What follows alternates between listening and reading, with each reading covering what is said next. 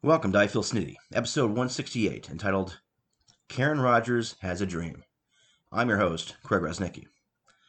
The latest anti-vaxxer Karen is none other than Green Bay Packers quarterback and man desperately trying to star on the new show, The Mullet vs. the Wild, Aaron Rodgers.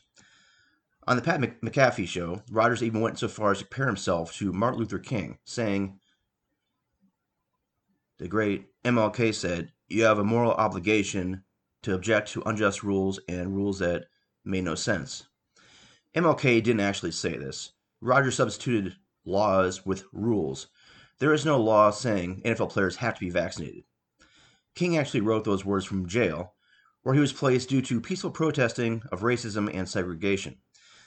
So yeah, white, free from jail Aaron Rodgers may want to stop equating his fight to stop the mandate of vaccines, which save people's lives, to end jail from fighting for equality, Martin Luther King. Just a thought.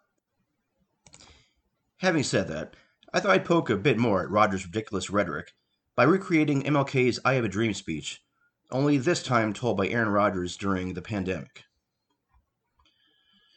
2 seconds ago, the best non-doctor doctor this side of YouTube provided me with indisputable video evidence on how to best treat COVID, which I caught even though I was fully immunized.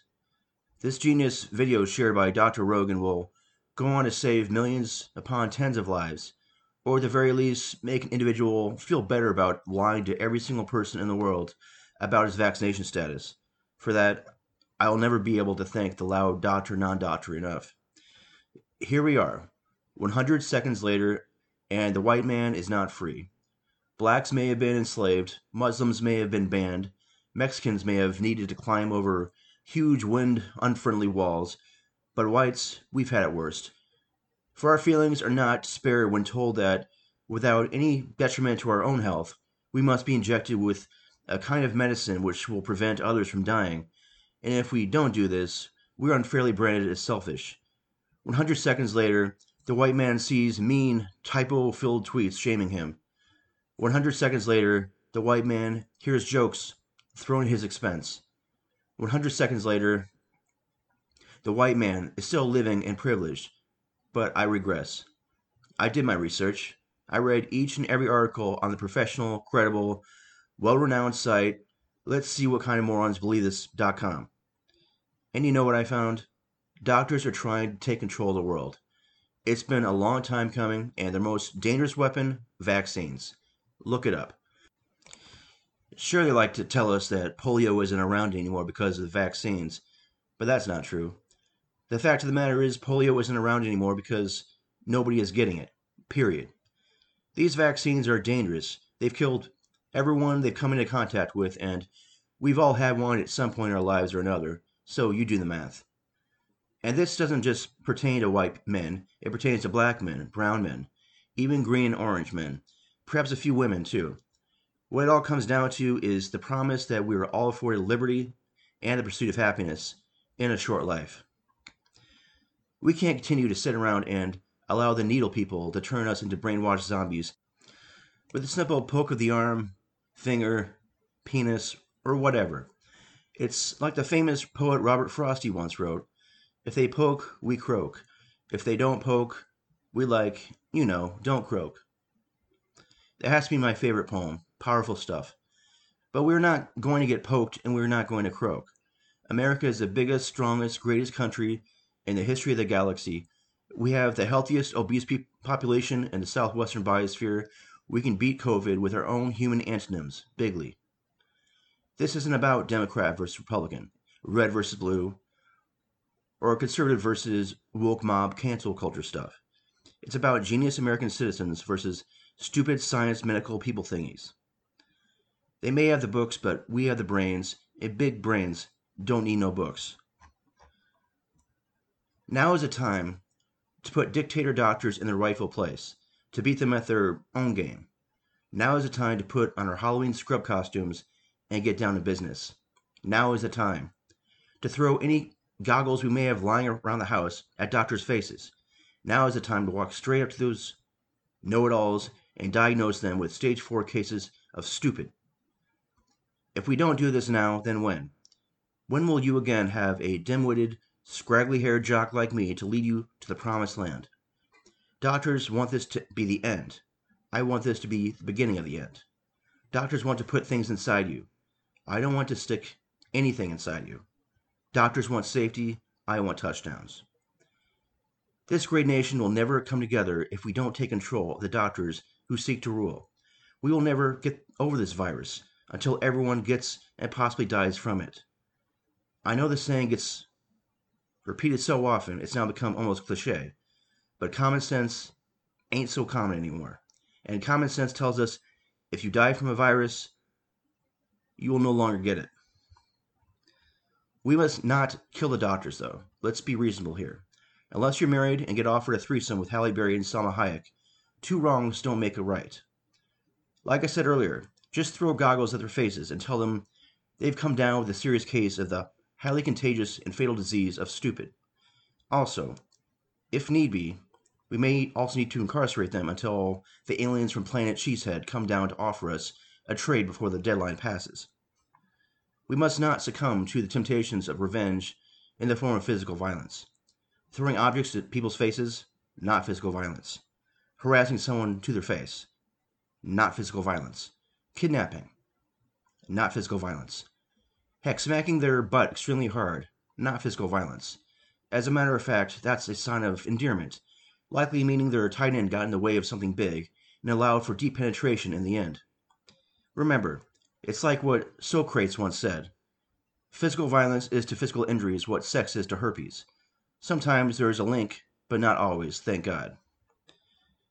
We can only be free when doctors cease to be, but not literally. Again, activities which induce physical harm are fine, but physical violence must not ever be tolerated. As typical, us white men may be in the minority here, but we are not alone. All the hundreds of thousands of dead anti-vaxxers remain with us in spirit, and as the Bible strongly states in the book of 2 Corinthians, death exhibits greater strength than those who have something stuck in them to survive. Them's God's words right there. God's words. So I get asked this question all the time. When will you and all of your other anti-mask wearing anti-vaxxers be content? We'll only be content when we no longer have to wear masks inside rat-infested Walmarts. When we no longer have to wear seatbelts while drag racing. When we no longer have to wear football helmets as we're getting tackled by a 400-pound gentleman named Bubba Kills.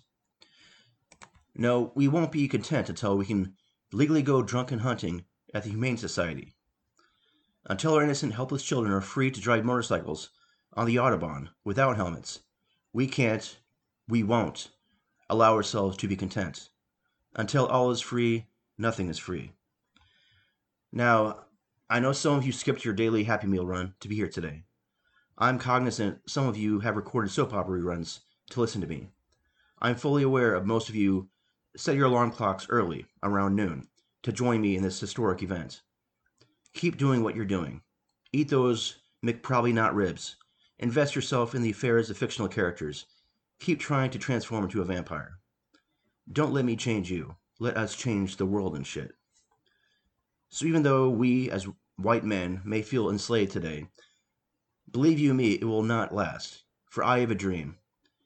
It's a dream deeply rooted in the alternative universe we together know as home. And it goes a little something like this. I have a dream that one day all doctors will suffer the wrath known as karma, but not chameleon. I have a dream that one day all of our arms, fingers, and penises will be needle-free. I have a dream that one day we will all be able to stave off each and every disease with our own human antonyms. I have a dream that one day I'll be able to father children who can freely drive one of my mini Ferraris without seatbelts when they reach the ripe old age of 16 months. I have a dream that one day, regardless of skin color, we can all stand side by side and chant the powerful, magical words of no poke, no croak. I have a dream that one day the goggles we throw at doctors' heads will finally knock some sense into them. The sense to say, by God, everything they taught me in medical school was bunk. Time to watch Tinfoil Tommy and Bunker Bob on YouTube. You undoped dopes are my hope. Together we will air virtual protests. Together we will hold misspelled signs. Together we will tweet ourselves into Twitmo. Together we will be free from guilt and remorse, for we will have each other. And that's what it's really all about, isn't it? So let us join hands, without masks, and sing closely into each other's mouths these words. You and me have a disease. You affect me, you infect me. I'm affected, you're addicted. You and me, you and me. Those are lyrics from a song by the band Bad Religion, but there's no such thing as a bad religion when it's called freedom. So let freedom ring. Let freedom ring in the ICU. Let freedom ring in the casket. Let freedom ring in the hospital bed. Oh yes, let freedom ring. We can't be free with vaccines, and all of us have had vaccines, so none of us are free. Well, it's time to change that. One day we will come together to build a time machine which will take us back to where we were as babies, at which point we'll be able to deny vaccines, travel to the current time, and forever be free. At that time, and only that time, will we be able to rightly declare, free at last, free at last. Thank Karen Rogers, we are free at last. It'll be almost too easy. And that's it for today's episode. Until next time, you can check me out on Podbean, Twitter, Amazon, and Blogger. This has been I Feel Snitty with Craig Rosnicki. Take care.